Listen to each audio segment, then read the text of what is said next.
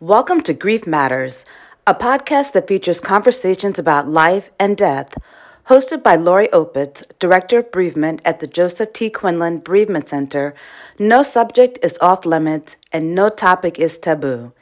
Please submit your questions about anything end of life, dying, death, and grief to KarenAnnQuinlanHospice.org/Grief Matters. Hello, everyone.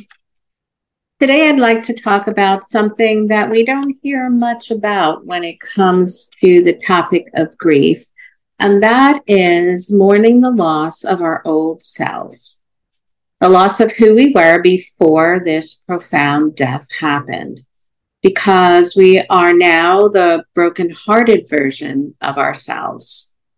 And as that version, we miss a lot of things about ourselves and our life.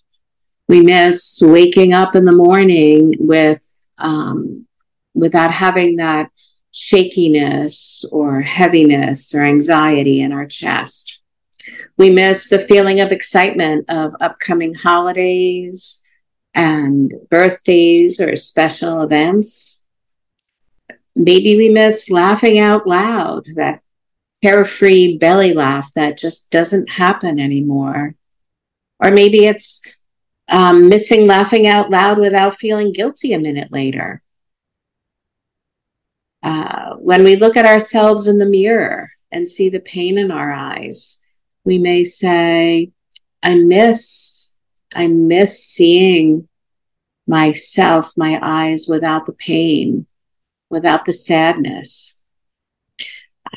We may miss having friends greet us comfortably. We sense their uncomfortableness when they see us.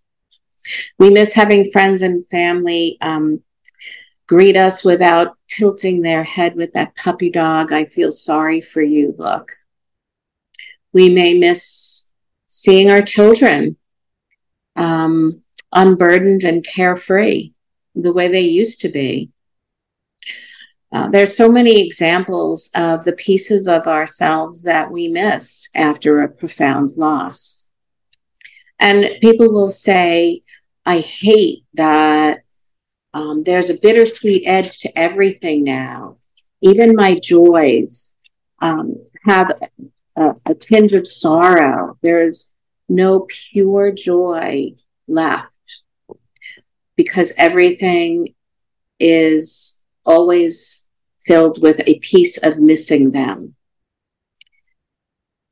While that is true, we need to also remember that we are still whole and are challenged to create a life that brings us meaning and pleasure and charged with being the best version of ourselves that we can be, even though we are brokenhearted.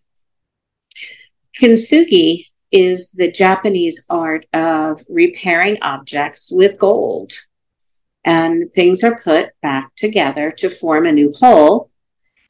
And the broken lines are covered with gold. It really is a metaphor that tells us to see the broken, painful parts of ourselves and use it as an opportunity to add strength, beauty, and character. Applying kintsugi to ourselves means we don't have to hide our broken heart. We can carry it openly. It's a reflection of our love. And we are suffering and still surviving. Just like a vase that is broken and repaired, and it can still be a vase, it still holds water and flowers, it is still a whole vase. We can mend enough to still have a life that brings us meaning and pleasure.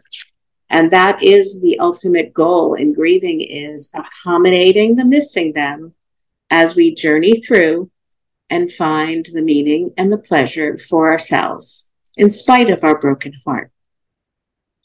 As always, thanks for listening, because grief matters. If you would like more information on any grief or bereavement issues, including options for counseling, please feel free to call us at the Joseph T. Quinlan Bereavement Center at 973-948-2283 or you can contact us online at copewithgrief.org. Please remember to subscribe to the Grief Matters podcast on Apple, Spotify, or wherever you get your podcast.